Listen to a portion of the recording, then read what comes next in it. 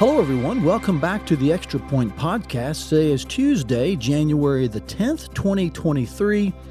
My name is Todd Stiles. I'm one of the pastors at First Family Church in Ankeny, and glad you've joined us for this episode of the Extra Point Podcast, where we take some time each Tuesday and try to bring some extra insight, further application, deeper observation into the text from which we preached on the previous Sunday. As you know, we began a new series last Sunday, rooted in 1 Timothy, looking at the matter of church. And on that first week, last Sunday, we looked at the issue of our identity.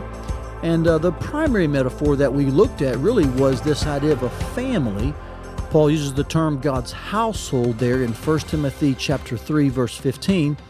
And I'm thankful for the very various types of metaphors used throughout the New and Old Testament to help us understand more about the church or more about God's people. And on this episode of the podcast, I'd like to take a minute and just maybe walk you through a few other of the metaphors used for the church.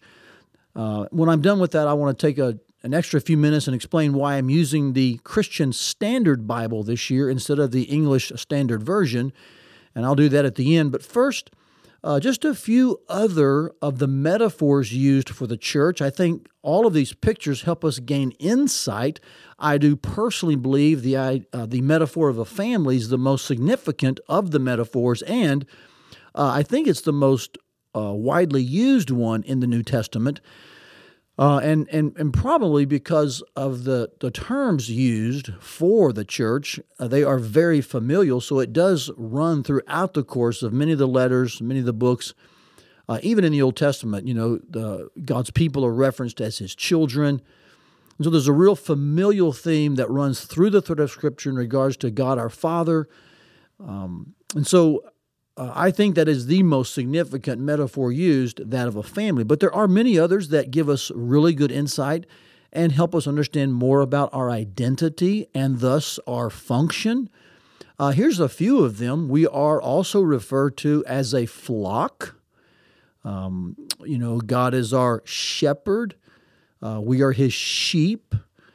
We're also referred to as a bride, and that could have some familial language to it. But the marital aspect there seems a little more appropriate. And so I do think the bride of Christ as a metaphor is a little perhaps differentiated than that of just the familial one. We're also referred to as soldiers, so you could say that the church is an army.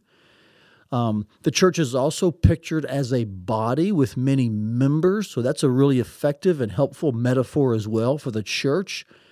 The church is also seen as a building. This was referenced, of course, in 1 Timothy 3 when it talks about the members being a pillar, a foundation, or a buttress, not only individually in one sense, but collectively the church is the buttress and the supporting structure. So other places we're seen as a temple, even individually and collectively in 1 Corinthians chapter 6. This is how we're referenced. And so these are just other metaphors used for the church, and they all give us insight. They're all pictures of different things that we are and then different things that we do. The various metaphors in the New Testament and the Old of the church. Now, as you know, I read, of course, yesterday and taught from the CSB, just as I did on the first Sunday of this year, and I am using the Christian Standard Bible to teach from for this year. Now, I've had a number of questions about why I made the switch, and as I mentioned in just the last Sunday or two of 2022, I did mention to our church I was making that switch. I don't think everyone got the word, and it's not like a major announcement or an important bit of news, but I did have a lot of questions over the last couple of Sundays, like why, and should we also get a CSB and follow along? Just a couple of thoughts about that. First of all, I switched for this reason, and it's not anything deep, to be frank with you. It's not anything significantly remarkable at all. But my informal research, both within our church and I think even outside of our church in different arenas, organizations, and people, is that the CSB tends to be a little bit more readable. I think that's even their one of their claims to fame, we'll call it, is that they've maintained their word-for-word translation commitment, which is what the ESV and other versions like that do, and that's what I'm committed to, is a word-for-word translation. So it's in the line of very faithful translations and texts and versions.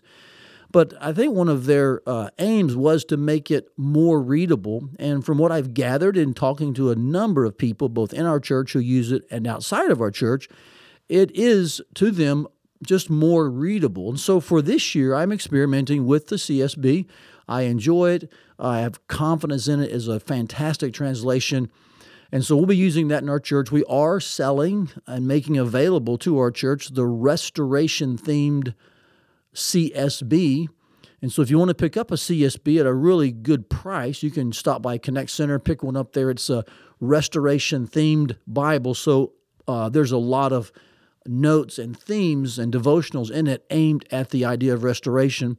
Incidentally, I think that will fit well with a good bit of our preaching this year. We're going to be spending some time in the Psalms prior to Easter, namely the Psalms of Lament. And so there's a lot of restorative themes in those Psalms, as well as we'll be spending some weeks in Job towards the end of the year. And of course, there's some restorative themes in there.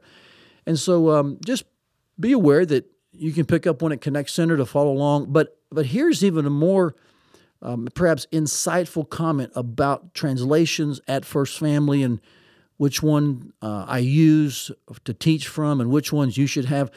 The style of my teaching, the style of my preaching, and I think even the way that our church culture works is that we typically walk through a book of the Bible, and even when we're doing a topical message, we land in a text, we'll teach the text, and we try to unpack and explain and give the variety of ways that a phrase or a word should be seen, understood, so that we gain the most clarity from that specific phrase or word or text or paragraph or pericope.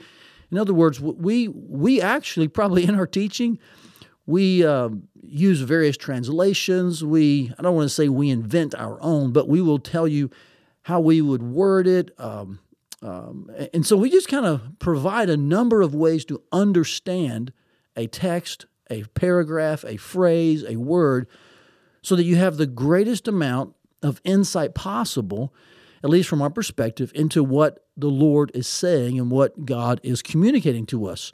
So I don't know that a specific translation is a required thing. In fact, I know it's not. We don't require a certain translation. There are some not so good translations, and if you want to know about those, feel free to talk to me. I'd love to share my thoughts with you.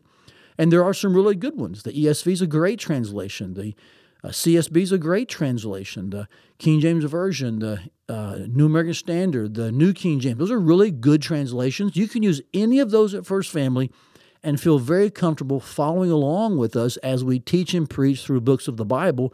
It may not be the exact one that I use, but you will not get confused, because while we teach and preach, we read the one that we're preaching from, you have yours, and we provide other ones in our preaching and explain and discuss what the words and the phrases mean.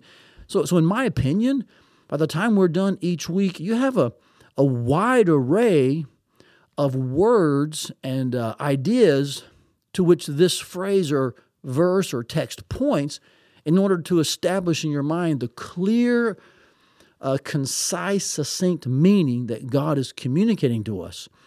And so just be aware, I'm probably a little more free in that, and just feel like, I can use the CSB, you can use the ESV, someone can use the NASB, and we can all do this together in the service and preach and hear and listen and teach and not be confused or led in some weird direction, even though there may be some different words in our laps or on the pulpit. By the end of the message, by the end of our time together, we're going to all be in sync with what God is communicating to us, because we've looked at it from as many angles as possible. And that is one of our goals.